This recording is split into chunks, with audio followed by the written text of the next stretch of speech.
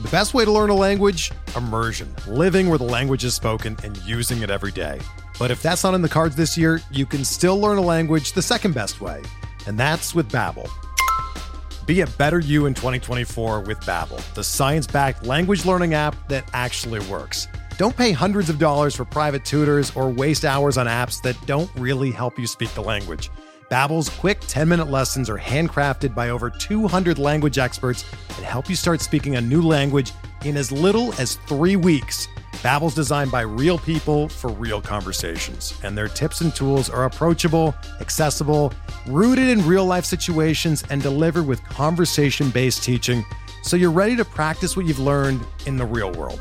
Here's a special limited-time deal for our listeners. Right now, get up to 60% off your Babbel subscription at babbel.com/Blue Wire. That's 60% off at babbel.com/Blue Wire, spelled BABBEL.com/Blue Wire. Rules and restrictions apply.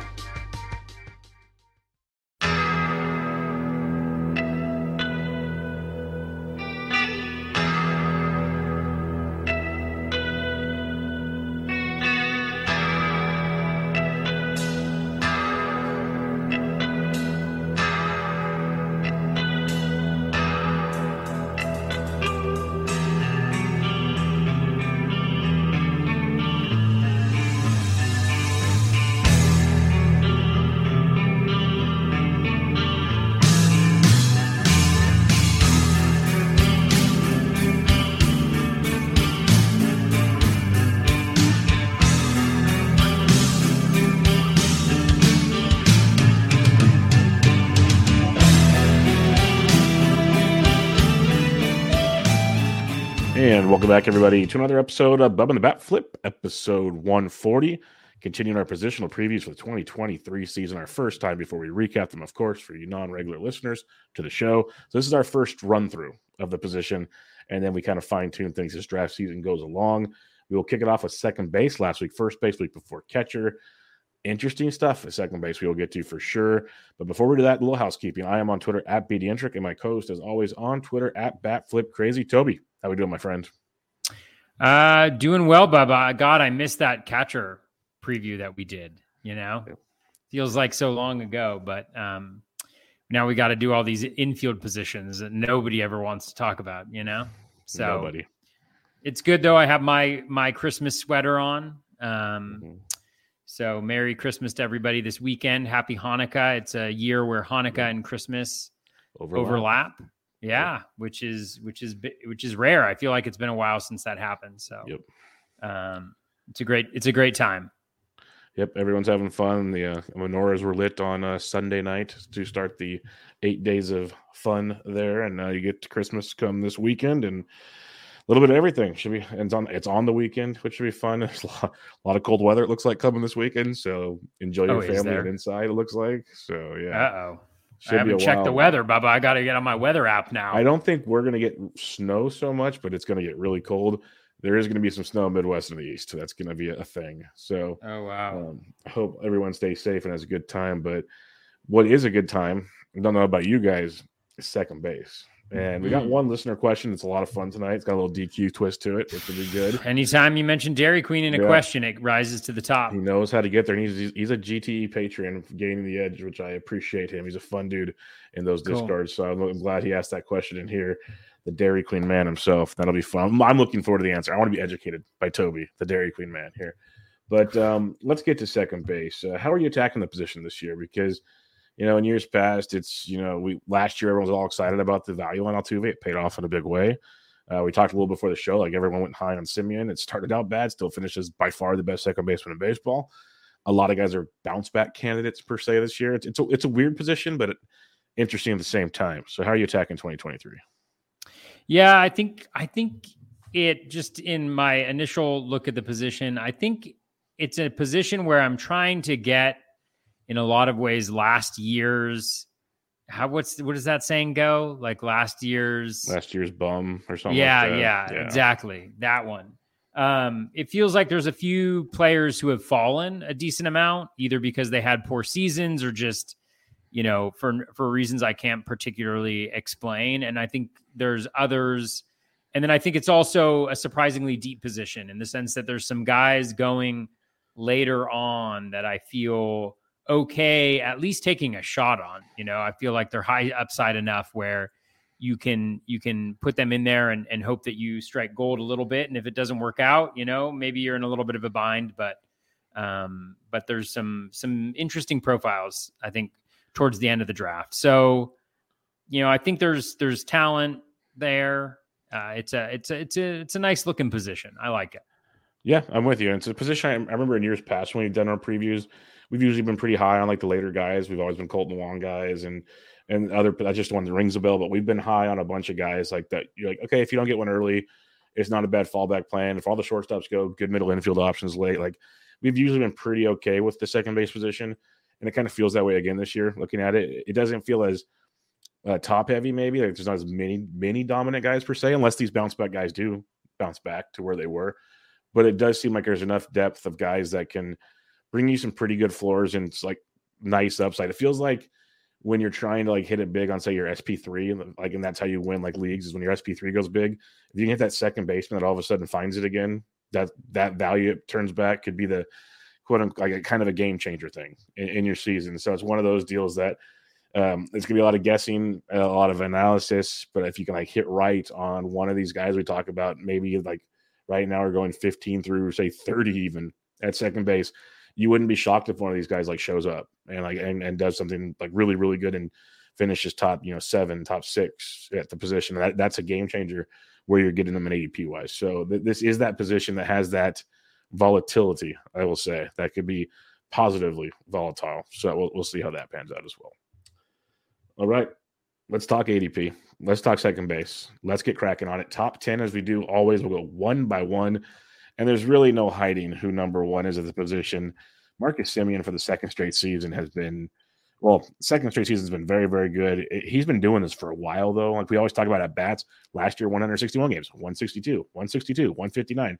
He had a down season of 17, but 159, 155. He's over 600 plate appearances in 7 of the last 8 like full seasons of baseball. The power's there, the speed's there. He hits for his average is wishy-washy at times. But in a sport, Toby, where we talk at bats, there is not one person more consistent than Marcus Semien. And right now he's got an ADP of 33.5 since November 19th, the last month, 11 draft champions drafts. So what are your thoughts on Semien? I know we were all kind of like, is he worth the price last year because he got such a bump from his awesome season? Well, he's got even a more bump here, but I think it's starting to feel justified just a bit. Yeah, I mean, he's just, he's just a producer, I think, at this point. He's obviously a year older, but one of the things I said last year was, I don't expect him to steal those 15 bases again. And I was totally wrong there.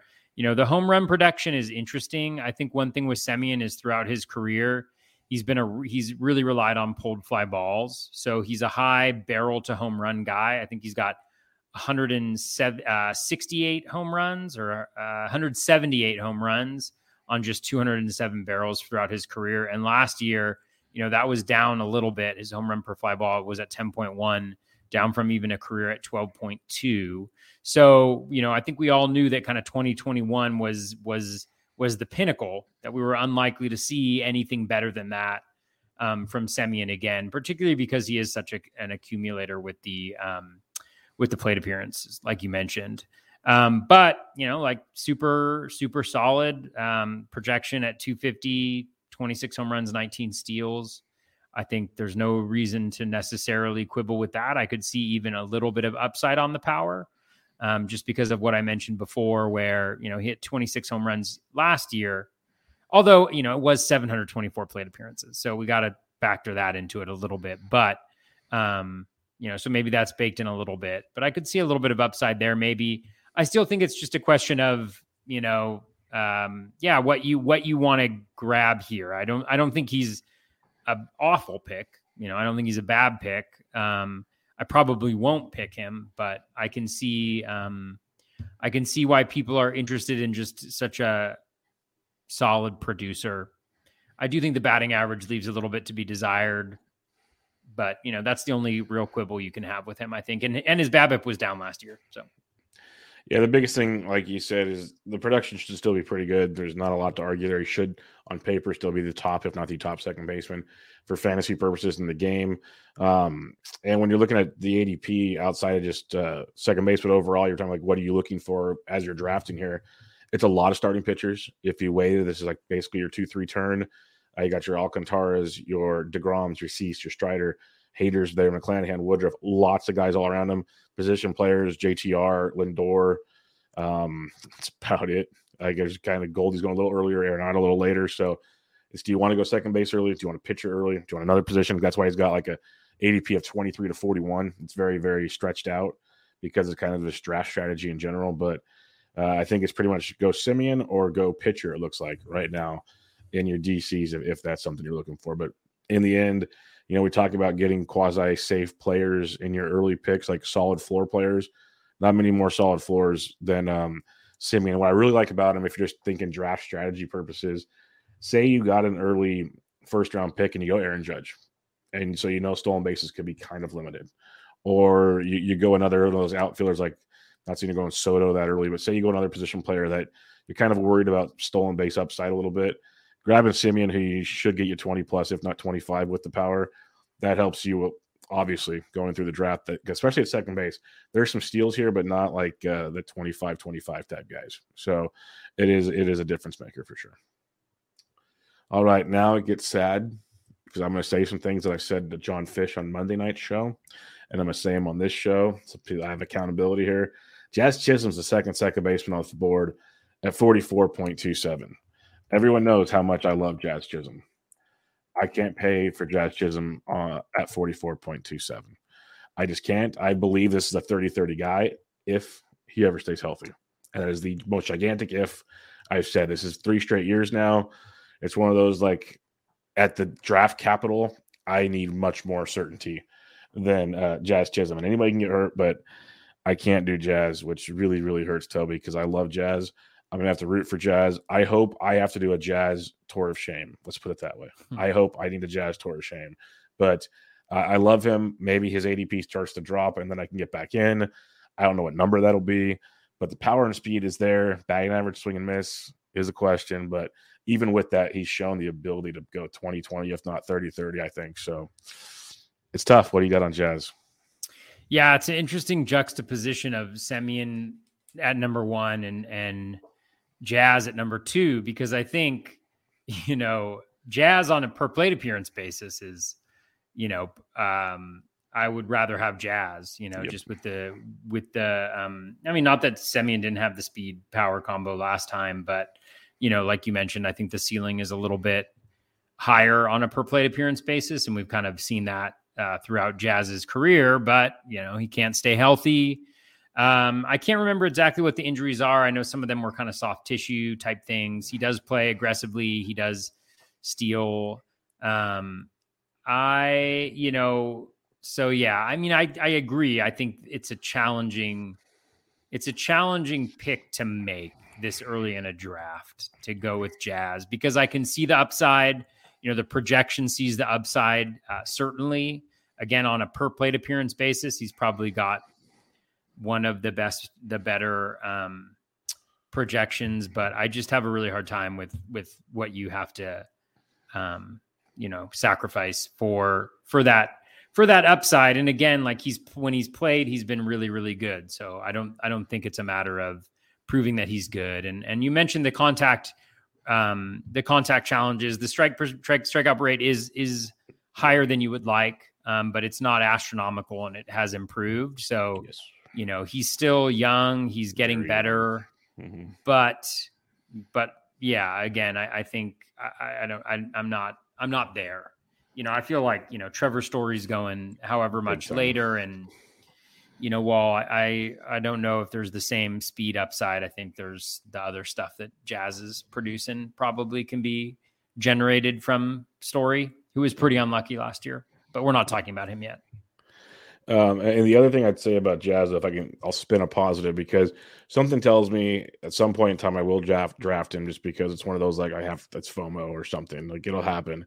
But if there was a format, I know some people hate this, like your 50s and your DCs, you're drafting home formats, might be the format because you're drafting 2, 3, 4 second basemen maybe. So it gives you that backup luxury. It stinks at the same time because you're taking such an early pick and you're already knowing you have to basically handcuff him, which is not ideal. But if there's a format to do it, could be the one. Like you can just go. I even did it in Gladiator 1 draft. I don't think I took Jazz, but I went second base. I think I went like Story, Andres Jimenez, or Story. Like I went bang bang.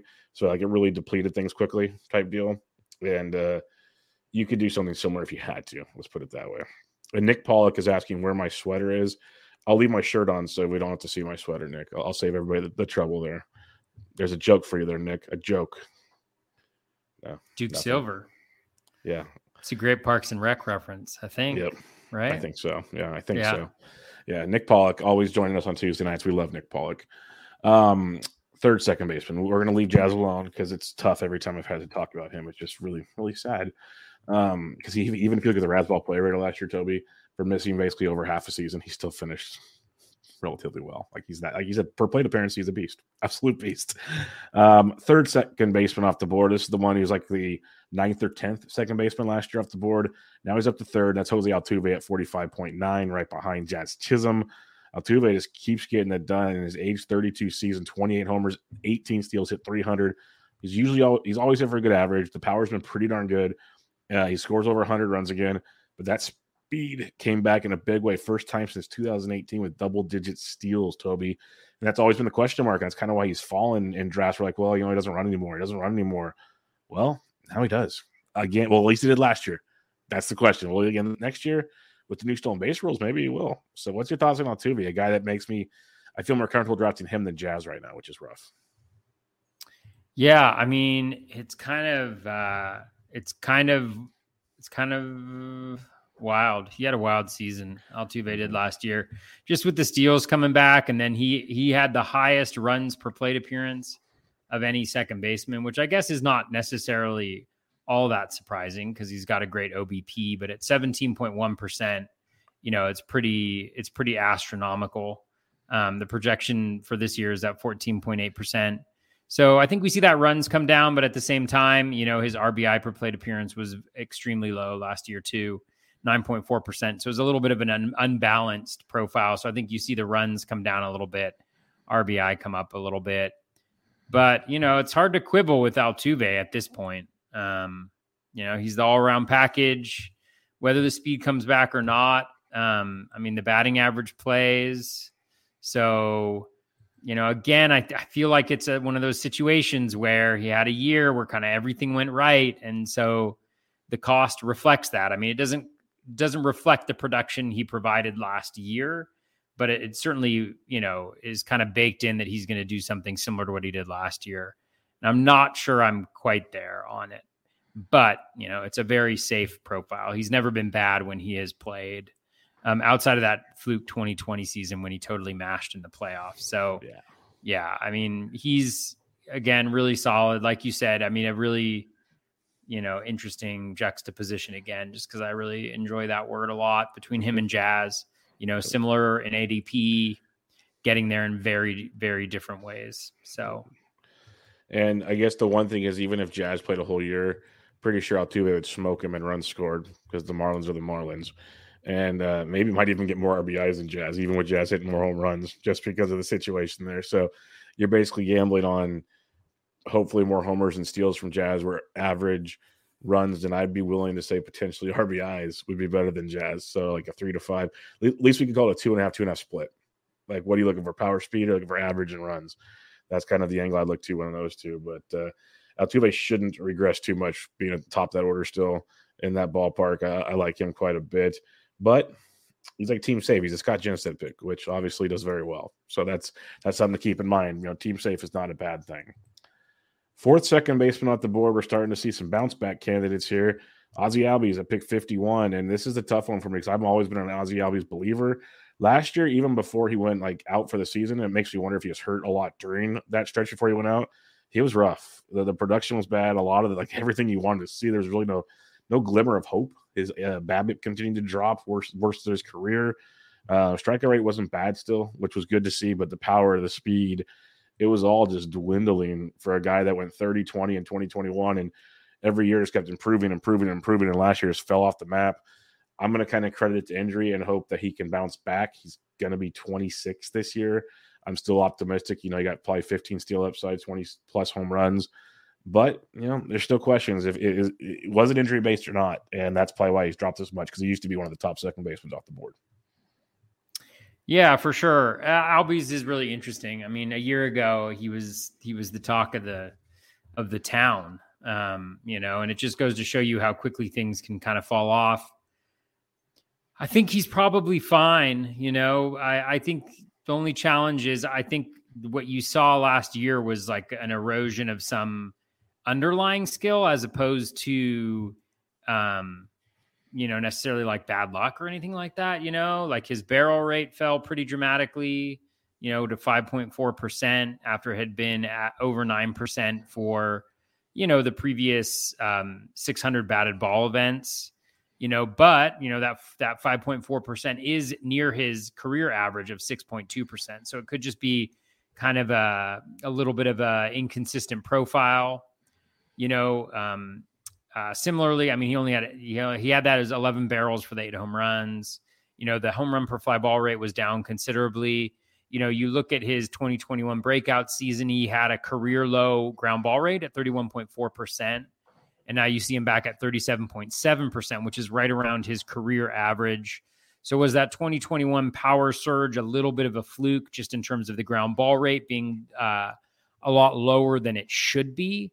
Like this is probably last year is probably what his skill is. And so you probably want to look at that 5 to 6% range for barrels. And with the ball working the way that it has, I think you can also maybe it might suggest that, there was already some regression that was coming in a little bit there. So then you get into the kind of the speed dynamic, and he's still so young. I mean, he's only 25, which is just wild to me. It feels like he's been around forever. The batting average has never been, like it's always been solid, but never really good, So I think there's some positive regression kind of coming his way, but then you see his O swing shot up. Again, his O swing's never been like his forte, but much higher than it usually is. And in the contact rate. So I think what you're kind of doing is saying, hey, we're probably not getting back to that power surge of 2021. It seems like it was kind of very much like a Vlad Jr. 2021, in terms of like everything going the right way for you. So I don't think we're probably going to see that again. And so it's just a question of, like you mentioned, like, was it an injury that was impacting some of those underlying things, that was impacting the chase rate, that was impacting the barrel rate. And as I mentioned before, I don't know if I necessarily believe that. I think he's probably like a 6% barrel guy. So that's all to say, I think that Ozzy's fine. He should hit at the top of that lineup, and he's a accumulator. So I think he'll be okay, but I'm probably not going to be there. I'm probably not going to go there where he's going right now.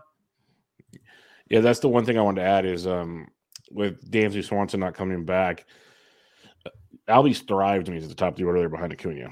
In between Freeman and Acuna, he thrived in that spot. Freddie's not coming back, Bubba. Freddie's not coming either. back. Yeah, I hate it. Breaking news, folks. Freddie is not coming back. It's one of those that if they put him back up there, that's great. Roster Resource has Michael Harris up there at second. Obviously, we don't know what's going to happen yet, but that would be they have like Albies hitting 6th and 7th. That would be horrific for this concept. To make Albies a top 5 second baseman draft pick, he's got to hit towards the top. That's just bottom line stuff. So we'll see how that plays out. He'll be a definite one to watch. Like when Curlin does his spring training lineup stuff, like that would be a big one for me. When they're rolling out most of their starters, where does Ozzy Albies fit in that lineup? And same with Michael Harris, because that will affect his value a ton too. And I know Phil Dussault's talked about the platoons and everything. Like there's a lot that factors into that Braves lineup with some of these key high draft picks, in my opinion. So something to monitor, in like 2 months when pitchers and catchers report. And it's not that far away, actually. It's mid-February when they report. So we're just around the corner. All right. The 5th second baseman off the board. This one, Toby sent it out a few times. And I told him off air, I've been a fan of Trevor Story in these drafts. I've been seeing gladiators in the draft and hold formats. I've been a fan because he's a fifth second baseman off the board, about pick 71. I think he's still one of the top end, obviously elite type second baseman, but you're not paying that as elite freight for Trevor Story, which I'm a big fan of. Last year was an up and down year, obviously hit 238, 16 homers, 13 steals. A lot of that came off after a horrific start. Like, all things considered, finished the season pretty darn strong. First year in Boston, I think he's going to be a lot more comfortable. He was playing a lot of second base. He'll be going back to shortstop this year too.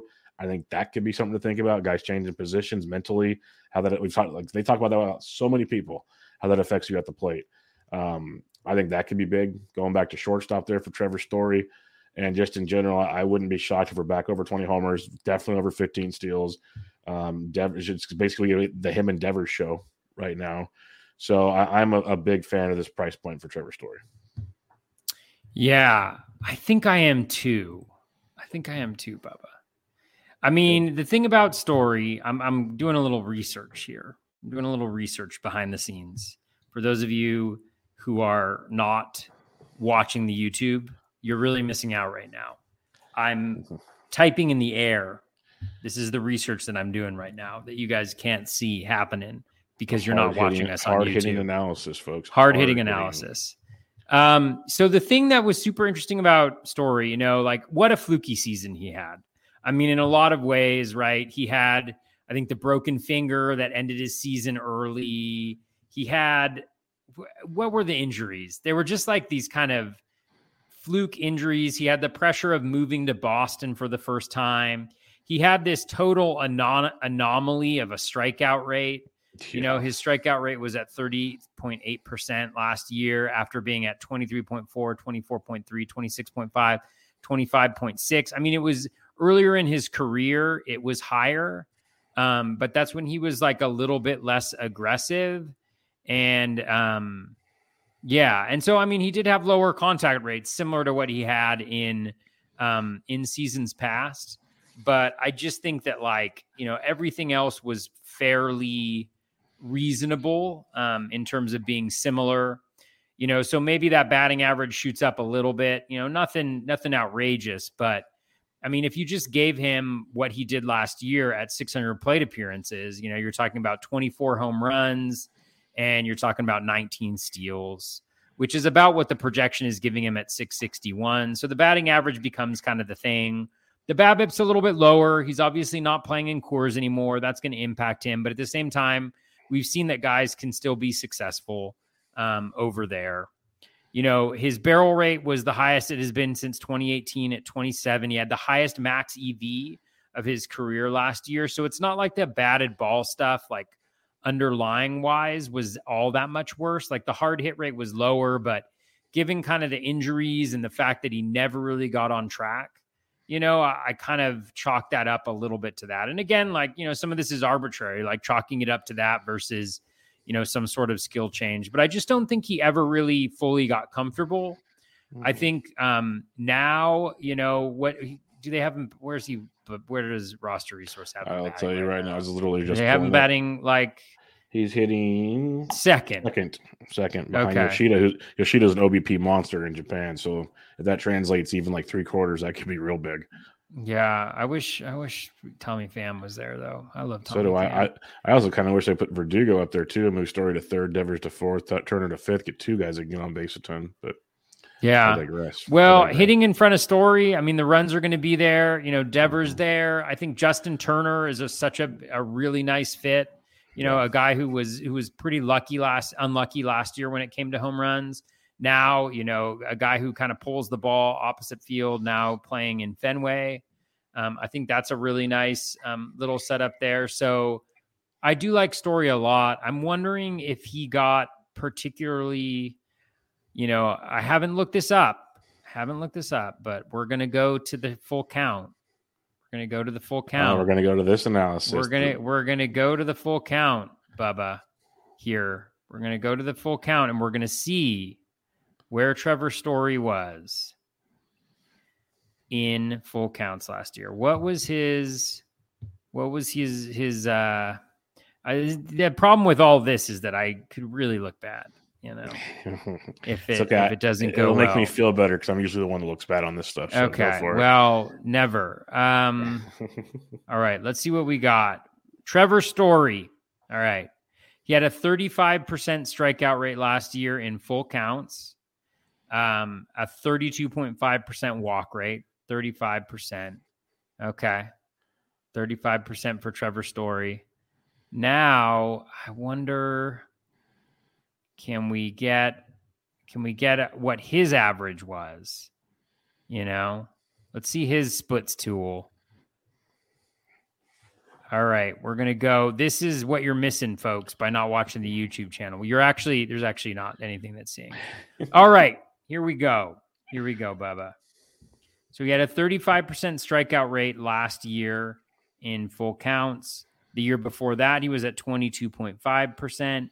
The year before that, he was at 27.8%, 33.3% the year before that. So 3 years where he's above, and then earlier in his career, he was higher.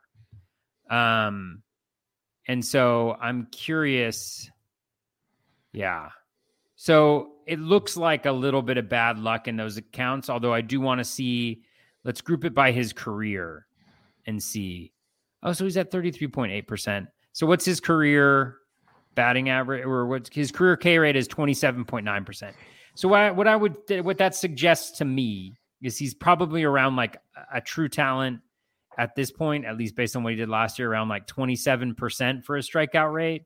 So he was too high last year. I don't know if it was all that. It could have been called third strikes, bad luck for that reason.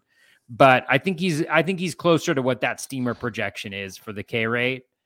And so then it becomes a question of, a little bit of bad ball luck with that batting average. But I think the home run and steals are pretty nice. I think you're getting 40 at least, in a full healthy season from him. And, he's going late enough in that 70 range where, I think there's enough upside with the batting average and kind of the context in being in Fenway and being at least part of a nice top of the lineup.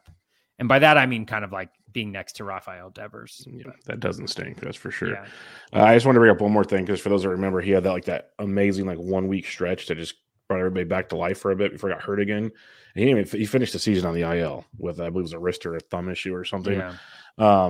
But I pulled up from when he had that 3 home run game. Basically, it was May 19th. Prior to that, he had 2 home runs and I believe it was 4 stolen bases on the season.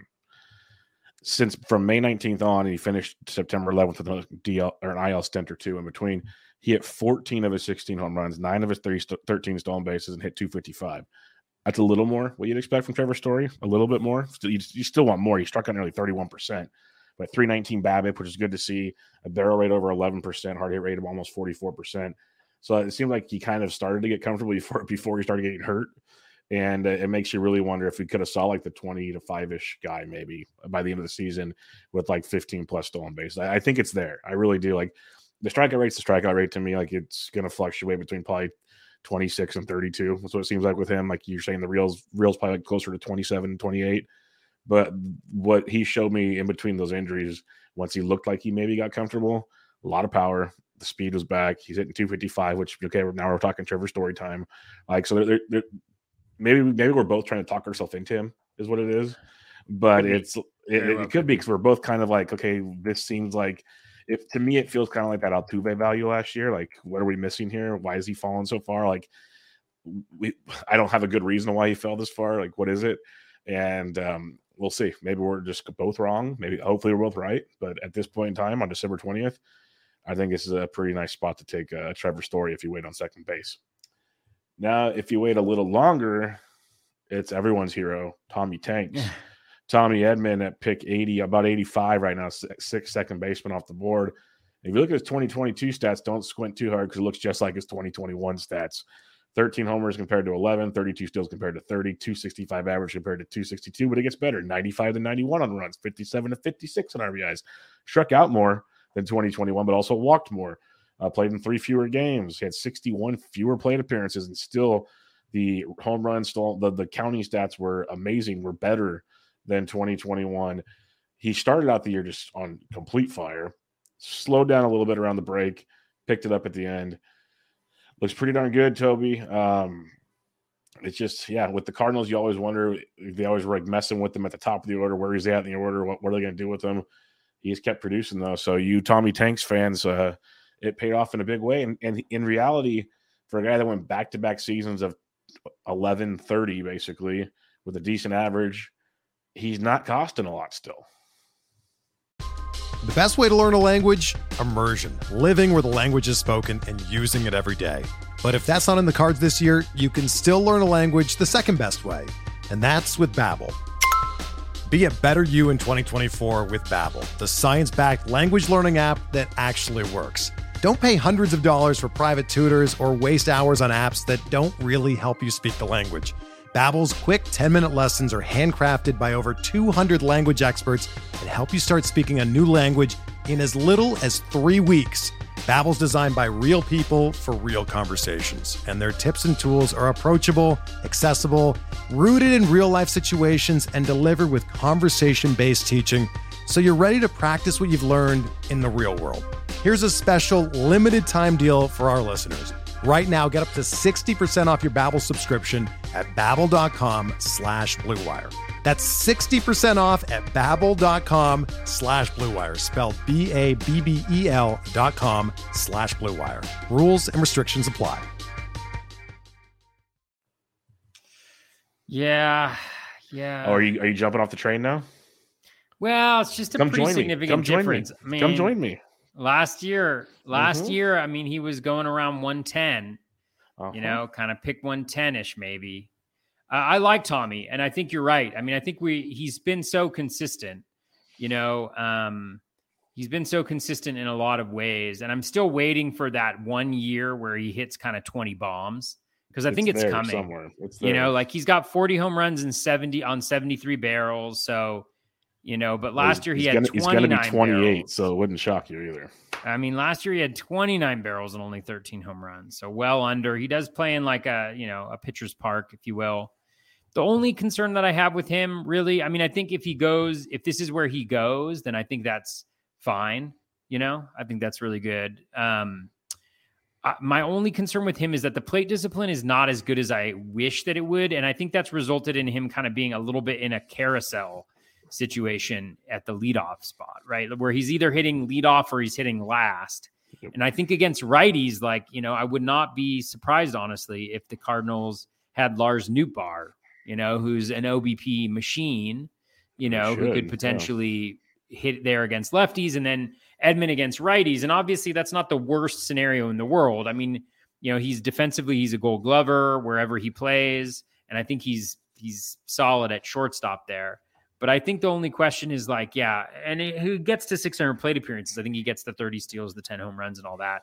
So I think that's all to say that I think it's nice. I think it's good. I don't know if I'm there at where what he's going at right now. I think it's the steals piece. The guys that derive so much of their value from steals is an interesting conundrum, just generally with the uncertainty around what that looks like, and how much people improve on it. And, you're obviously, the smart projections will factor that in, and we'll all have our kind of best guess, but we really don't know. And so I think there's a little bit of a additional kind of, I don't know what you'd call it, a delta, or not a delta, but a little, not something in between an asterisk and a delta. I think, I don't know what it is. Maybe that little, the little sign, where they do the asterisks first, and then there's a little line that looks kind of like a cross, but it's got two crosses. It's maybe when you're looking at the appendix, this is the second thing we're looking at. Yeah, I got you. Yeah, I think that is what is on guys like Edman that derive their steal, because it's just this a little bitty line with two lines next to it of uncertainty around how they're going to derive their value this year. And it could be, and I think it's very plausible, that instead of stealing 30 bases, Edman steals 40, or something like that, where it's actually, there's more value there because of it. But I think there's also the fact that maybe you can get that from somebody else, a little bit later in the draft. Maybe the steals are not going to be as scarce as they used to be. That's the big kicker right there, I think. Yeah. Yeah. And I'm going to look up what those things are called just so that we can be very clear on what that thing is that we're putting on Tommy Edman and people like him. And the one thing I'll say is, and it's common sense stuff for anybody that listens to the show, I think they're knowledgeable enough to know if you do draft Tommy Edmonds, your mindset is, okay, I'm getting 30 plus steals. But the problem is kind of what Toby was saying. When you draft a guy that's a heavy stolen base guy, we talk about rabbits all the time. I'm not saying Tommy's a rabbit as much because he's got a bunch of skills he brings to the table, but all it takes is for him to go down. If he didn't draft backup stolen bases, you're screwed. That's the one thing I'll say with Tommy Edmonds. Don't get that mindset. Like if he starts batting ninth a lot, or if he starts like he might not even need an injury to all of a sudden here's 25 to 30 steals instead of the 30 plus we were hoping for. Just like little minute things that you're trying to figure out as you're drafting your squad. That Edmonds is a good player. I'm just nervous because I think Newbar's a beast, and he's going to earn plenty of time at the top of that order. Plenty of time at the top of that order. So we'll see how it goes. Maybe Edman gets driven at a time by Newbar. Who knows? That could be a plus for all of us. But I think Lars is a very, very talented ball player that should get plenty of time atop that St. Louis order. And this is totally just trying to guess the future, which is kind of what we do in this game. But eventually Father Time's going to catch up to Goldschmidt. Eventually. I don't know if it's this year. He hasn't shown any signs of it, but eventually it's going to happen. And that means fewer runs for potentially Edman if Goldie and like Arenado, those guys start to slow down. Like you start looking at the total landscape, it's an old team behind that situation. Wilson Contreras, which is big, but I'm just trying to throw every negative option out there just to put the mindset around this because Edman's awesome, but you're I don't know, operating on the perfect storm is what it feels like. And there's a lot of moving parts right now in St. Louis. So that's my 2 cents. Could be totally wrong. For sure. Bubba. Yeah. Did you figure out what it is? I have some amazing news. I saw the smile. He found something first. I have some remarkable news about what it is called. Okay. Are you ready for it? Yep. It is called the Dagger. Are you kidding me? The asterisk with 2 crosses? I am not. No, so it's either the Dagger is like the cross with 1 line in a footnote, and the double dagger is the one with the 2. So double dagger is pretty cool. Tommy Edman has the dagger on him. You know what I'm saying? Yeah. I'm taking notes about this, so it's on my show notes here. Dagger and double dagger. I think it's amazing. I mean, we're gonna have to think about how we use dagger and double dagger. Because it's like. I mean, is Tommy Edman is a double? Like, how much of your value do you need to derive out of steals for you to be a dagger versus a double dagger? All I know, Toby, is when we review our previews, we're gonna have to rate our dagger and double dagger at every position. That's just how it's gonna be. Like, which guy? Who is the dagger and who is the double dagger? It's like the value ceiling type player. Who's the dagger? Who's double dagger? What do you got? What the risk? Literally, if you have 1 or 2 daggers, that's a risky situation. That is a very risky situation. Who's definitely a double dagger? Not necessarily because it's a risky proposition, but no. Tyler Stevenson. He is a big dude. I don't know if a single dagger could take down Tyler Stevenson, but a double dagger. I know it's not the right context, but it feels. Who needs a triple dagger? 265. Who needs the triple dagger? Stevenson or Pete Alonso? Oh man. Yeah, I don't know. I don't know who's bigger than Tyler Stevenson. Yeah, not many. Not many, that's for sure. You know who isn't? The 7th second baseman off the board here.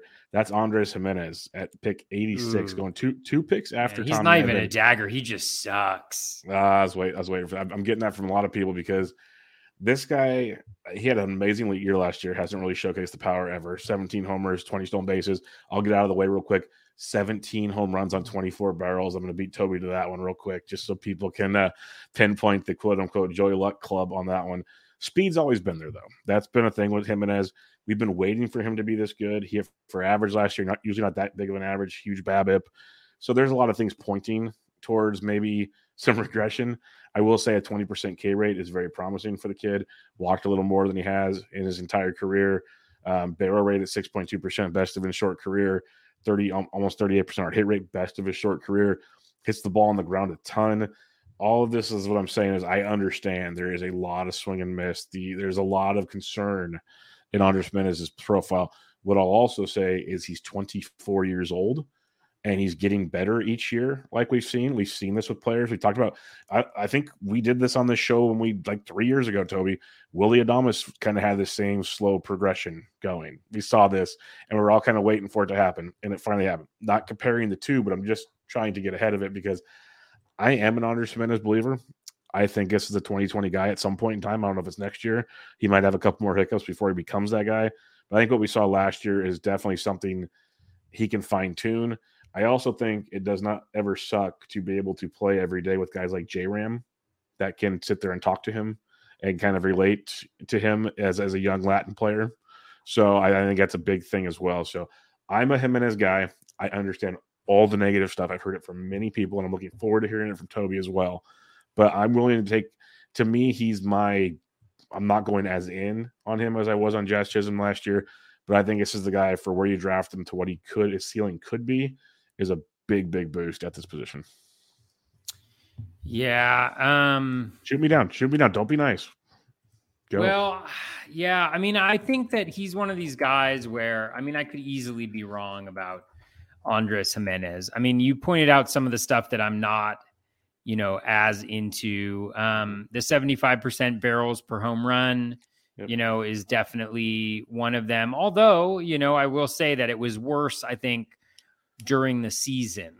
75%, I mean, honestly, what is he at? 75%, he's getting all of his home runs on pulled. And his home ballpark is phenomenal for left-handed hitters. Yeah, phenomenal for sure. For left-handed That's hitters. why we love Josh Bell. We love Josh Bell. So, I mean, again, I think you highlighted a lot of things. I mean, the plate discipline isn't great. The contact rate, that strikeout rate, I think is a little low for me, although the aggressiveness may play into his benefit there. The BABIP was very high as well. So I just think that you could see where you could maybe chip away a little bit at different places. But I think at the same time, you can also see the projection. I mean, 267, 19, 17. Yep. That's pretty good.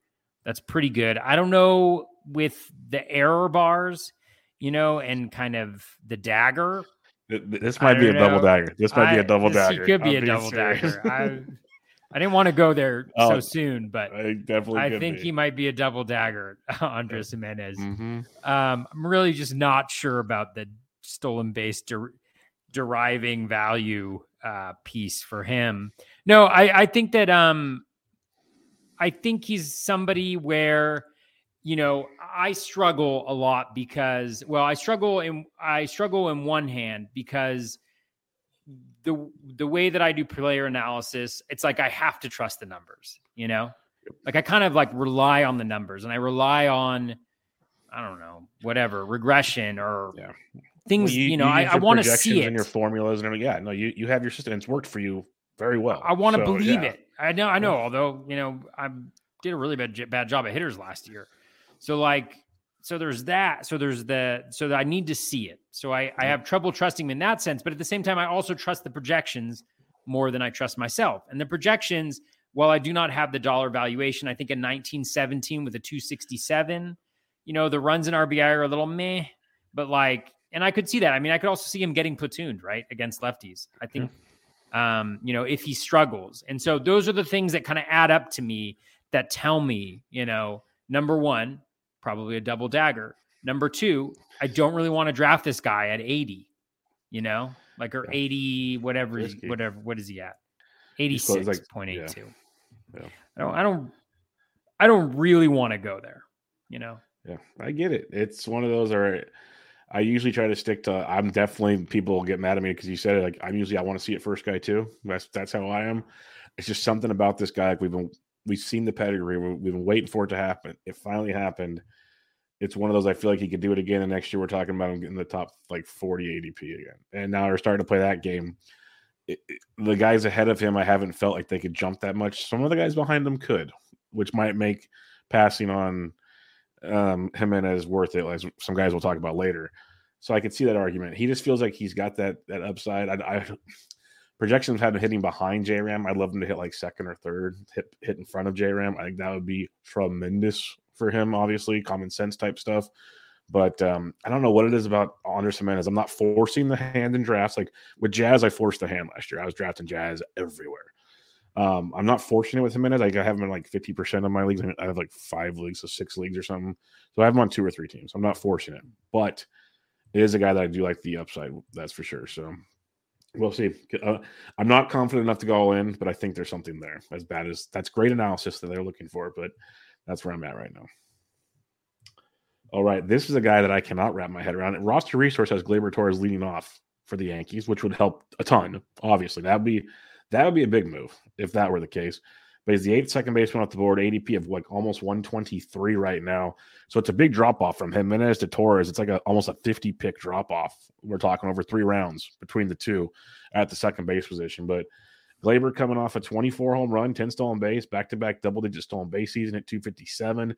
Kind of been that kind of batting average guy's entire career, but 310 OBP. It's interesting. If they have him leading off, that could be a 100-run guy with 20-plus homers and 10-plus steals. There is a lot more to like there than I thought originally from Gleyber Torres. It's just, man, we wanted him to be so good for so long, and last year he was pretty darn good. But was he this good? I'm torn. Please tell me. Give me some insight here, Toby. Well, a couple things, Bubba. First and foremost, I just tweeted out the link to our show with daggers. 2 daggers. Nice. With 2 daggers pointing down. People not they won't understand. People not paying attention to the show may think that I want to kill you, but yes. That's not. When they listen, they'll hear all the laughter behind it. And they're like, no, there's no intent there. That's not the intent. Is not that. I just want to make that very clear from the top. This is our first opportunity to talk about the asterisk that we need to put on all the Yankees from last year, who all benefited from the third ball. Do you know what I'm talking about? Yep, the third one, the special one that got put into play. The special ball that the Yankees got when Aaron Judge hit his 62 home runs and Gleyber Torres had his bounce back season with his highest barrel rate of his career. Preach, Toby, preach. I mean, these Yankees, can't really trust them. I would not draft any Yankees this year. I will not touch them. They're disgusting, except for the pitchers. Think about how good Garrett Cole would have been last year if he didn't put up the highest home run per fly ball rate of his career. Of course, Toby brings it all back to Garrett Cole. I mean, look at the numbers. Which team had the highest home run per fly ball rate last year? I'm guessing the Yankees. Mm-hmm. Yeah, do they hit in the best park for home runs? No, they don't. They don't. But they do if you count the baseball, then it is the best ballpark. If you count the juiced baseball that aided the Yankees in their meager output last year, I just don't. I think Gleyber Torres is skill-wise, he's a 4 home run hitter a year. Tops. But with that juiced ball, I mean, Aaron Judge maybe hits 30 home runs a year without the juiced ball. Gleyber's at 4. DJ LeMahieu is at 0.5. -3. He's double daggered. He's double daggered. You asked about the triple dagger. The triple dagger is a Yankee. Don't get me started. Don't get me started on Aaron Hicks. Triple dagger is a Yankee with a double dagger, which is Gleyber. I mean, wipe the whole record books of MLB. Just, put them in an Excel doc, highlight the whole thing, and clear contents. Or if you're in a Google Doc, just hit backspace or delete. Get rid of all the record books. Start over. So I digress. But, I do think that's actually like a legitimate concern that I have about Gleyber Torres. Because last time he had a lot of home runs, it was a juice ball year too. So, yeah.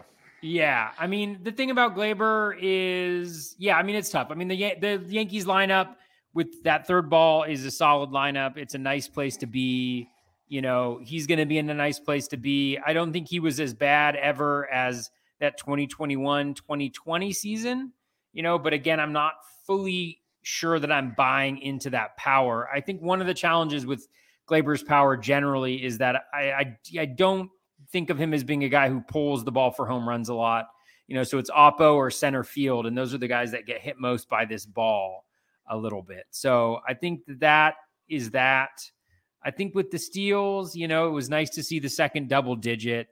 So this is all, I think he's all fine. I mean, lowest ground ball rate of his career. I think that probably aided the power a little bit. So I'm not sure if I fully buy that 23 home run mark for him. I think it might be a little bit lower than that. But I think he's solid all around. He's probably like a 20-10 guy with, solid batting average, solid runs and RBI, depending on where he's, going to hit in that lineup. It does have some depth. So again, I probably staying away just because of the triple dagger effect. But, and because I like some guys later on, I don't know if the middle of the pack is going to be where I want to invest in this position. That's kind of where I'm thinking, like with Gleyber, sure, especially at the top of the order, that can be beautiful, but there's also so much fall off on him, and we've seen more fall off than good. There's definitely some guys behind him I'd rather take a chance on. So that's where I'm torn on Gleyber. Like if he was going 50, 60 picks later where he used to go, it's a fun conversation. But at 122, where I'm probably getting another pitcher or more outfield depth at that point, I don't really see it happening for me. So we'll wait and see. I haven't even attempted to draft Gleyber in any draft so far. They just literally don't even put him in my queue. So I could be a miss, but no Gleyber for me. A guy that I'm kind of in on looking for a bounce back is Max Muncy. I avoided him at all costs last year because of the injury. Now he hasn't had surgery yet, so why should I change now? I think more of it's because we saw the healing process taking place. He right now is the 9th second baseman, ADP of 154. Hit 196 with 21 home runs last season, but we all remember how he finished the season, and that's most important. And from August, I said 21 homers, don't forget, $196 on the season. From August 1st on, the final 2 months of the season, 12 home runs, hit 247, 37 RBIs. The whole season he walked like you'd expect him to, which is a plus. Just the power and the consistent batting average was tricky. That got a lot better later in the season. And it took a while, a long time. People were dropping him in leagues for good reasons. But what I saw the last 2 months was much more than Max Muncy. We know the guy that perennially hit 25 plus, 30 plus home runs, hit for a good average, amazing OBP skills. And the Dodgers are going to need him this year because if you look at their starting lineup right now, they're missing some key pieces, and they could obviously do some stuff, but they haven't yet. And there's not as much out there anymore. So I'm starting to buy in on Max Muncy as not a bad pick this late at the second base position. Yeah, I agree. I think that Muncy, given the shifting landscape of the fantasy game, the value of power that exists now, he seems like kind of just beautiful, I think, where he's going. I mean, you're getting a discount from previous years. He's doing pretty much the same thing. Your major concern with him is batting average, but he also had that 192 season where he had a 203 BABIP, and the BABIP came back up. He's 256 for his career. He got unlucky on his home run per fly ball. It was way down, and that's not just the ball. I don't think, at least. I don't believe it's just the ball. So you bump up that home run per fly ball rates. That's a few more hits. The batting average comes up. You help the BABIP out. You also factor in maybe he gets a few more hits here and there because of the rule change. So maybe that batting average is a little bit less of a liability than it was before. And then I think he's golden to hit 25 to 35 home runs. Probably 25 to 30 is a little bit safer bet. But hitting in the middle of that, Dodgers lineup, it's not going to be as deep of a lineup as it was before. But I think that maybe provides, not that he lost out on playing time, but maybe he's in there more often. Justin Turner's gone, so there's DH bats for him. It just feels like a nice little bounce back season. We know he was struggling early in the year with that injury. It just makes a ton of sense. And so I think, normally I would be a little bit hesitant, but the game has changed and power is valuable. And so I think this is a really nice spot where I think you get a consistent performer in the power department who can produce like some of those first basemen that are going way up, further up in the draft. Perfect point. Flexibility, second base, third base is great as well. And you mentioned the changing landscape, just to kind of go on that farther. I've said it many times on many shows is, everyone thinks 300 hitter, but the league average batting average last year was 234. So you get a guy like Muncy that can hit 250, 255. That is pretty good. So you kind of take that and run with it, and you enjoy that because it doesn't hurt you nearly like it used to in years past. So, yeah, I like Muncy a lot more than I had before.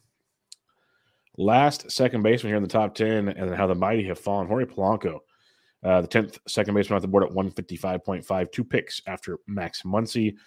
Very injury-riddled season in 2022. After 2021, we had 33 home runs, 11 steals at 269. Last year, in only 104 games, 16 homers, 3 steals, 235. Tons of injuries. Walked a ton, though. Way more than he has. Most since 14.4%, most since 2015. Also struck out more than he has since 2014.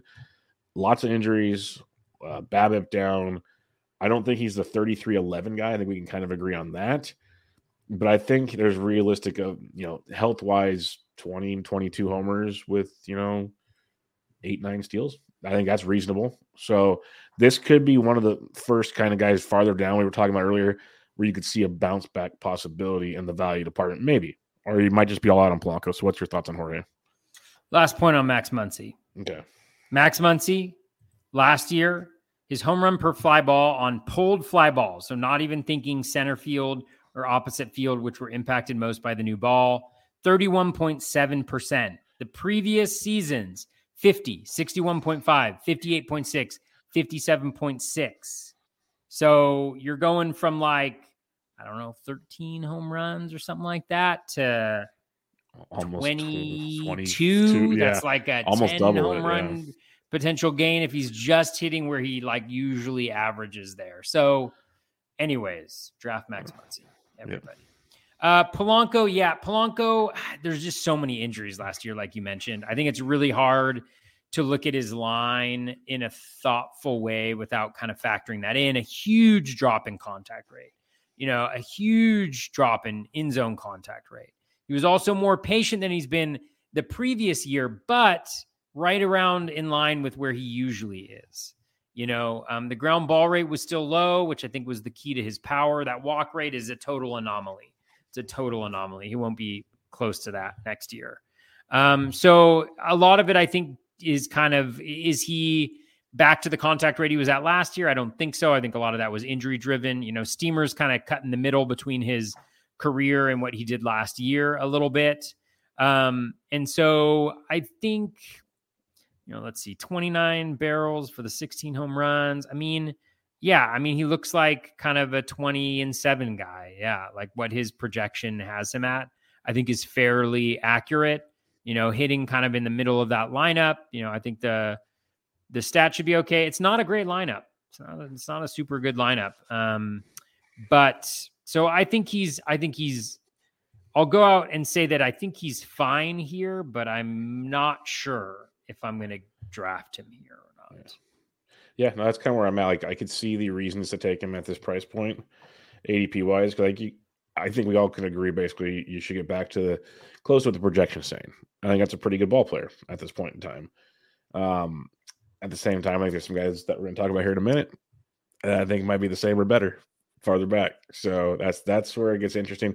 But I have no problem with Polanco at this price point. Let's put it that way. I can see the appeal to getting 20-plus home runs potentially at second base, which is pretty nice at close to ADP 200 as we swoop on down there. All right, we're going to do ADPs 11 through 20 at the second base position. We'll each take 2, as we always do. Brandon Lau, Thairo Estrada, Josh Rojas, Whit Merrifield, Jake Cronenworth, Jonathan India, Brandon Drury, Vaughn Grissom, Jeff McNeil, Ketel Marte is the 20th second baseman off the board. Let that sink in on how things have changed. But Toby, who's your first guy you'd like to talk about as a first of your 2 down here?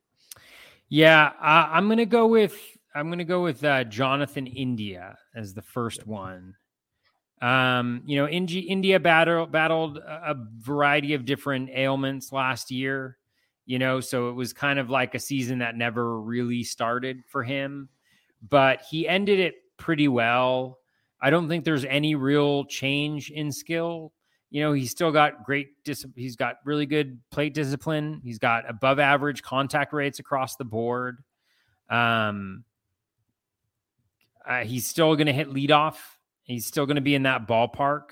The 14 barrels is like a little bit of a concern, but I also think that just given kind of the injuries and the fact he never got started, and he finished, didn't he finish strong last year? Am I just making that up? What was his second half like? Am I just making that up? I don't think it was that great. Oh, WRC plus of 108. So second half last year, 9.5% walk rate, 19.8% K rate, 261 batting average. And then what was the actual line? 32 runs, 26 RBI, 6 home runs in 262 plate appearances. So, not like the power's the one question mark, I think, a little bit after kind of taking a little bit of a deeper dive, a deeper look. But I think with the potential, just with that park and where he's hitting in the lineup and all of that combined, going at this ADP of around, 190, I think if he hits that projection, it's a perfectly fine pick, 251, 18 and 9 with 80 runs. But I think there's definite upside there. He's 26, did not have a fully healthy season last year. As a rookie, 269, 21 home runs, 12 steals with 98 runs. So again, I think I like that. He's the type of, I was into him last year. I don't know why I wouldn't be into him this year after being into him last year. And he's 80, he's going 80 picks later, Yeah, I love the India call. That was one of the top ones on this section to pick. And the only thing I'll add to you is I know we talked about it last year doing our Fab shows, is he really never stood a chance because they brought him back too early on the first injury, and he injured it right away, and then he was out for like a month and a half. Like the soft tissue deals, and he just never, ever bounced back from that. So I'm willing to take chances because you hit one of the biggest things for me is he was the Rookie of the Year 2 years ago. He's leading off in Great American Small Park. I'll take my chances at this ADP in a big, big way. For me, the first one I'll mention is Thairo Estrada, the 12th second baseman off the board at 177. I'll put my homer cap on for a minute, but Estrada coming off 14 homers, 21 steals, hitting 260, playing in 140 games, the most games of his career in the big league level. Strikeout rate was low both years with the Giants, 17.4, 16.5, which is great to see from a young ball player. He's going to be 27 this next year. Projected to lead off for the Giants, and I actually believe that might actually happen because they moved him up there a lot last year once he got comfortable. He's supposed to be the everyday second baseman. He moved around a lot last year when Correa signed, and that's still up in the air because that press conference got delayed on Tuesday. There's rumors that there might be a medical thing involved, so that'll be fun. But when Correa got signed, they all said Crawford's going to third. That's what management, coaches all said. Second base for now is Estrada's position. It's his position to lose. And so I'm a believer in what we saw from him. We did see like the barrel rate drop compared to 2021 and whatnot, but we still saw a very productive 4.4% for him, which is productive. He's 18 barrels and he hit 14 home runs. So Toby will not be happy with that, of course. But 290 BABIP and still hit 260, which I'll take my chances with. I think there's a lot to like at this ADP. The projections got him for 16-16 with 258. I think it's very doable if he leads off for the Giants. I think there's more there. What I would say, if you want like a bold prediction and on your late December nights, Thairo Estrada could give you what Andres Jimenez gave you last year, and he's going 100 picks later. So that's what I'll go with. If he stays and leads off all year, plays 140 plus games, because Steamer's projections only had him for like 122. I think he plays more than that. I don't see how he plays 122 games leading off for the job. Who's gonna why would you sit Thairo Estrada? So I like him at this ADP. If you want to take a chance on some upside, 15-15 with maybe a slight chance of 2020, but there is some appeal there. What do you got for your next guy? Or you can comment on that. I'm gonna go with Nick Gordon. I like it. No, not yet. You're on Vaughn Grissom. Nick Gordon's the next section down. Just so excited to talk about Nick Gordon. Yeah, Nick Gordon's great. All right. So, not Nick Gordon. Psych. You guys totally thought I was going to talk about Nick Gordon. I can't believe you thought that. Double dagger. Yeah. So, Vaughn Grissom. So, the thing that's interesting to me about Grissom is the projection. I mean, again, Steamer with the young guys is a little bit higher, but the approach, like the O swing isn't great. It's not very good, but he still made much higher than league average contact, 77.3%. So the K percentage is relatively low. And I think some smart people have said this before too. I mean, plate discipline is great just in terms of like hitting the ball well and all those things. But in the fantasy game that a lot of us play, which is 5x5 average, it can take away a little bit from what a guy is able to contribute. He does have the high BABIP, but at 291, the projections have him at 273. I mean, that's fantastic. And 11-11 in 418 plate appearances. Again, he got off to a super quick start, but, he had 8 barrels last year, 7.4% barrel rate. He's fast. He makes a lot of contact. His projection is 11-11 in 418 plate appearances. He's battling Orlando Arcia for the starting shortstop role. I mean, come on, let's be honest with each other. I mean, Orlando Arcia couldn't be the starting shortstop for the Brewers, let alone like a division competing team. So Grissom is very interesting to me. I think there's a lot of upside with him and maybe the uncertainty around the role. I mean, he's the type of guy where he's going like 194, not 195 right now. But if he is clearly the starter when the season's about to break, he jumps 50 picks probably. Easily. So I like Grissom where he's going right now. These are the type of things I think that make you kind of want to draft right now. But yep. I still haven't drafted. I'm not going to draft till February. Yeah. So I'm sticking to it. I talked about a few guys with Fish last night, and I'm like, this is the reason you can justify drafting early. Like these names right now, because they won't be in this spot like in a couple months, not even close. So this is the reason to do it. And Grissom is definitely one because everyone sees the way the season ended, how all of a sudden he wasn't playing every day for some reason, even though he's very productive. So much better than Arcia, like you said. So 100% with you there. My other gentleman from pick 11 through 20 will be the newly signed Los Angeles Angel of Anaheim as of like 3 hours ago, Brandon Drury. And he's projected to play second base for the Halos, which is going to be beautiful. I kind of liked him already, figuring whoever took him would kind of utilize him the way the Padres and the Reds were. Like he's the super utility guy that's going to get it. Like he's produced enough to not sit him right now. And the Angels have improved the lineup a ton. He had 28 home runs last year at 263. 87. I think this is a great spot to be in, sixth in that lineup. A lot of RBI chances there. The power should still be there. Projections have him for 21 and 247. Strikeout rate continues to be serviceable. The walk rate went up last year, which I like to see. With his plate discipline, with 10.4% barrel, best of his career last year, still with 41.7% hard hit rate, but also one of the best max EVs of his career. I don't think it was as fluky, and I was kind of hesitant on him all last year, and then he's continued to do it. I'm buying in now. This is a guy that we've seen showcase this from time to time in his career when he got regular playing time. He got it last year and did it. He should get it in Anaheim, and that's big. So I think he's another guy that's already going to move up in ADP now that he's signed somewhere. Now we kind of know where he's at. I don't know if he moves up enough, though. I think he's still in this 11 through 20 range, and that makes him very, very attractive to me. Doesn't steal a lot of bags, though, but if you just want a pure power source, this is a dude that can supply it later in drafts and be quite productive. So I like the Brandon Drury landing spot. I like his ADP right now in drafts. Yeah. I think that's a good shot. I was flummoxed, to say the least, about his contract. Yeah, very cheap.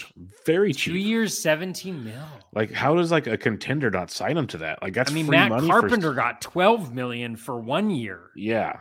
No, I saw 217. I'm like, maybe they are going to put two in him, but then it's like, no, why would you put two in? Like, you can put David Fletcher. I think he's the guy. There. He's the dude. Yeah. Luis Rengifo. Like, really? Are we doing this? I mean, no, it's Drury's job. I mean, I guess it's like you can think that Gio plays shortstop instead of Rengifo or whatever, but he easily makes it into that lineup. I mean, they play him at first base over Walsh, probably. I mean, honestly. He should be in a lineup every day somewhere. Sure. Yeah, but I mean, in that lineup, I mean, you got Taylor Ward, Mike Trout, Shohei Ohtani, Anthony Rendon, Hunter Renfroe, Brandon Drury. I wouldn't be surprised if Drury's ahead of, Renfroe. or Rendon, depending on how he does, could slide back a little bit. I don't know. I mean, I think it's a good shout too. I mean, I believe everything that Drury was able to do. Maybe it was like a better than he usually is season, but the underlying metrics were all pretty good for him, I think. And so I agree with you. I think it's a good shout. And I was just surprised at the contract, just being 2 years, 17 mil. I mean, kudos to him. Like he was, on the veteran minimum probably prior to this year, but true. Yeah. 217. Like, hey, Giants, hello. Like, this is a perfect utility guy for you. Play him everywhere. Like, just drop Wilmer Flores. Like, I don't care. Just eat this contract. But yeah, that's a whole other podcast. All right, late round flyers, post 20 ADP at the second base position. Who is your first guy? We still have to wait one more guy before we get to the other guy you already mentioned. Yeah, I mean, Jean Segura. I mean, I'm assuming that some of this is, he's going to pick 235. I'm assuming that some of this is just uncertainty about where he ends 100%. up. But I mean, he's going to get a starting job somewhere. I mean, and I don't know what Segura has to do. He's going to hit for a high batting average. He doesn't strike out, showing a little bit more pop, than he has previously.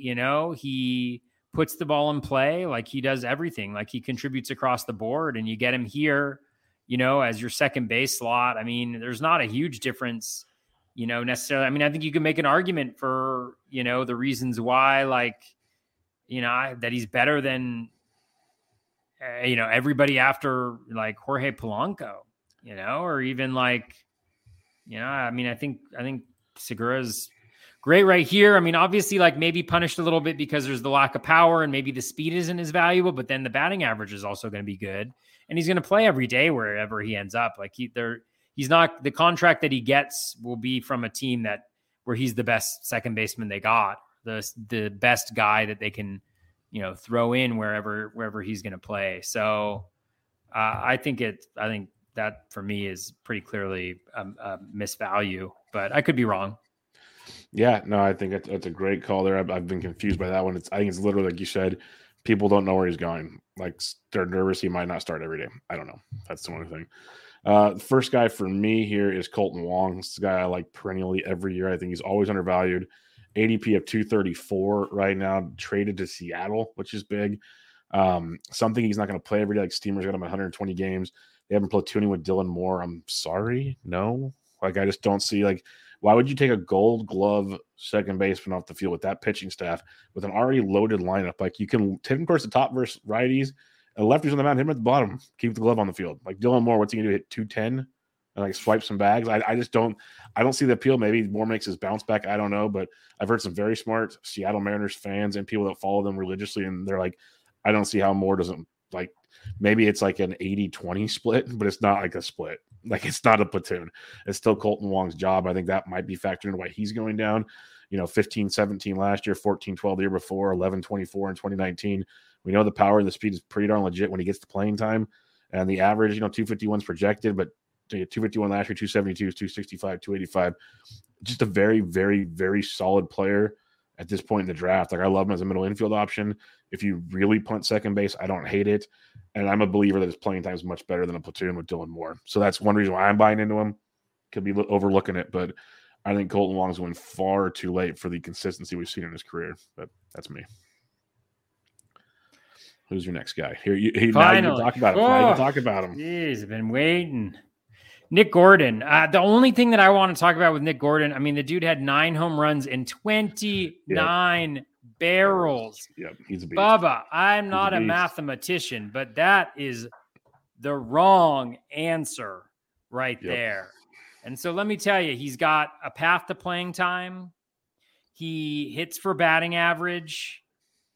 If he that barrel rate, maybe that's not what he is. I mean, let's say he gets that 8.6% barrel rate, for a full season. So you're essentially looking at 35 to 40 barrels that could easily be 20 home runs. You could easily steal 10 bases.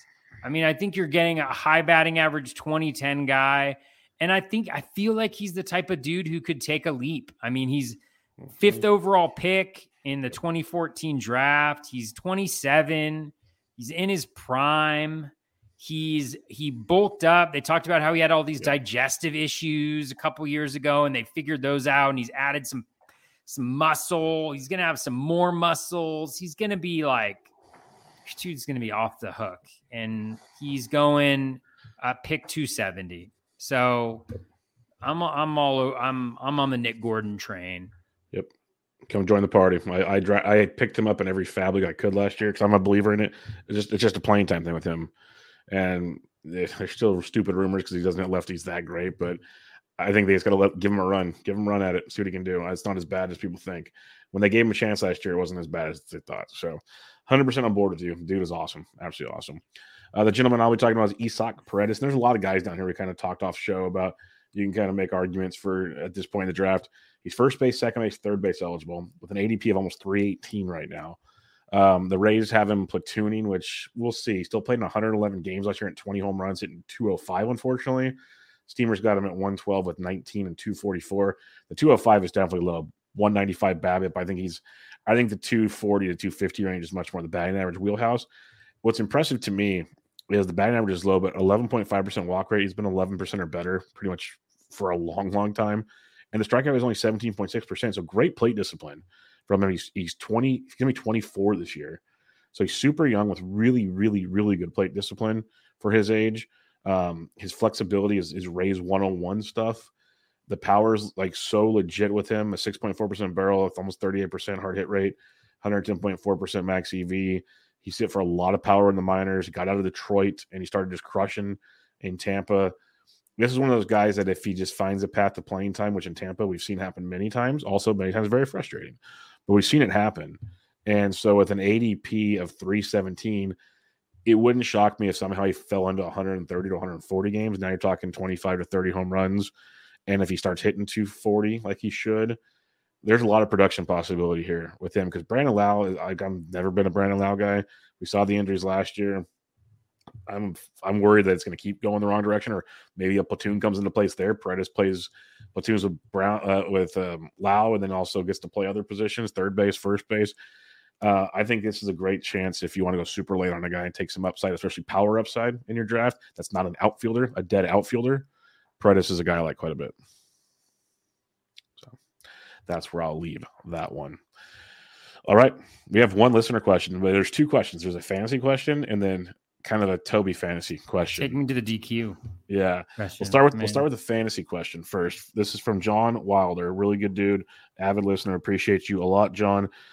Who in the current top 10 of second base ADP are you avoiding at all cost and why? I'll give you the floor first, Toby. We named off 10. Is it Glaber? Is it someone else? I kind of mentioned Jazz. Who's the guy you're avoiding at all costs? I mean, I think the worst value proposition is probably Jazz. Mm-hmm. Or I think it's probably Jimenez. I don't know. One of those two. Yeah. I mean, the thing is, I probably won't get many of these guys. I won't get Semien. I won't get Chisholm. I won't get Altuve probably. I won't get Albies. Maybe not Edman. Not Jimenez. Probably not Glaber. I mean, I would take Max Muncy straight up over Glaber and Jimenez for sure. That's fair. Yeah. Yeah, for me, I'll just say Glaber because I said it earlier. Like, and I probably want to have Jazz. I want to have some of these guys, but Glaber is a guy I've said I haven't even put in my queue, so I just hadn't even looked at him in drafts. I just hitting leadoff would be kind of a boost, but I don't see the production that we've talked about with Muncy and even like Thyro. I'd take my chance on India for sure. Drury, like give me those guys over Glaber Torres. I can't stomach it. Prove me wrong. I've been wrong many times. I mean, it's the triple dagger. You can't go after a triple dagger. You can't go out on a guy who's on an entire team that has an asterisk next to not just their numbers, but the entire franchise's history. I don't even think Babe Ruth or anybody else, they probably had a third ball too. Well, they probably did. They probably had. I mean, they probably had corked bats. Yeah, you think that the Yankees have just been better as an organization than everybody? No, they've been playing with a third ball the whole time. Oh, man. John's other question here. Here's the DQ one. When you order a Blizzard from Dairy Queen, are you secretly hoping they forget to turn it upside down before they hand it to you? That is a really good question. I feel like when the Blizzard came out, it needed something to distinguish itself from other similar ice cream things. Like what do you even call an ice cream? Yeah, like a blend thing. I mean, it was like very unique. It's almost like I didn't want to throw it in the milkshake category because it's so much more. Like it's more like a smoothie. You can't drink almost. it with a straw. It's almost like you know a smoothie. Well, no, because you drink smoothies with. That's the thing, is it's different. It's unnameable. It's unique. It's a Blizzard. That's all you can say, right? Yeah. All you can say at the time that it came out. But that really kind of like caught the eye. And I think that's a really key branding piece right there, is like there is a movement of tipping over like that. If you're not watching on YouTube, you're really missing out. You saw my Blizzard technique. That is inseparable from the Blizzard itself. But the Blizzard, what they did was they weren't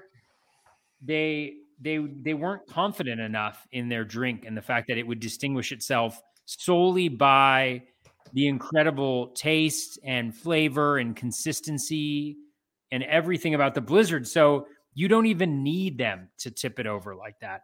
Honestly, oftentimes when I order it, I'm on the road, and so I get it, and they actually have a soda cap on top of it with the spoon coming out the middle, which I think is very creative. But my favorite part is that normally the lid doesn't push all the way down because it's overflowing with ice cream and Reese's peanut butter cups. So to answer your question, I think the Blizzard stands out by itself without being tipped over. So I don't even think about it. Beautiful. Well, there you have it, folks. The Dairy Queen expert just told you it is what it is. Like the Blizzard is what it is. Sponsored by Dairy Queen, by the way. What the heck? Somebody get in touch with their people. Talk to our people. Give us some marshmallow company. Get s'mores. Get something. I'm telling you, but Dairy Queen for sure. I'm with you. Get us a few Blizzards. I don't need to get paid. Just throw a few coupons out there for like a couple of months or so. I'm like, we're good.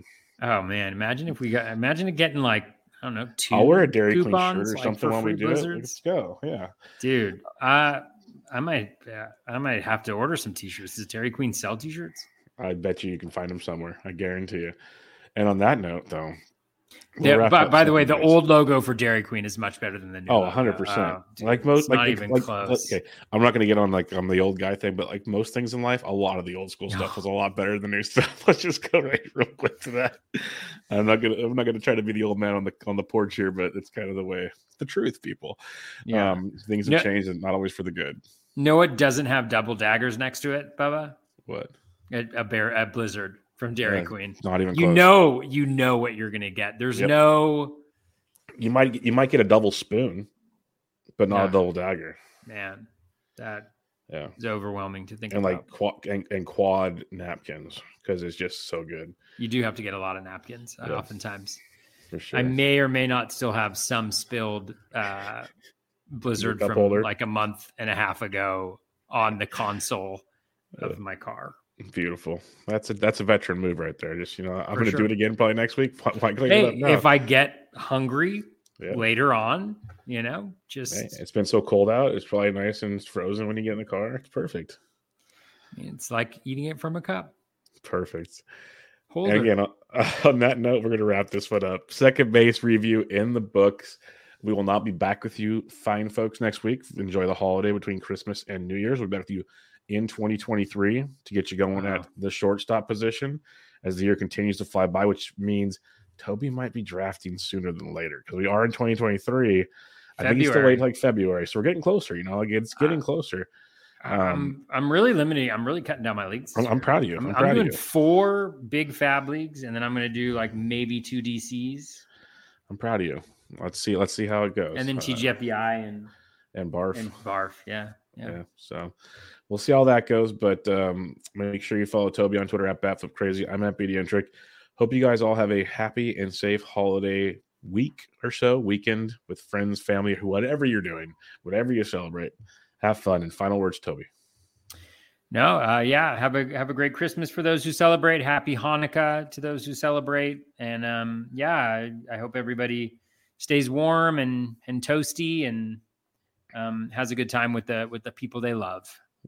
Yep. Enjoy whatever you enjoy. That's all I have to say. Have fun, be safe, and join us in 2023. But for now, this was Bub and the Bat Flip, episode 140. Catch you guys next time.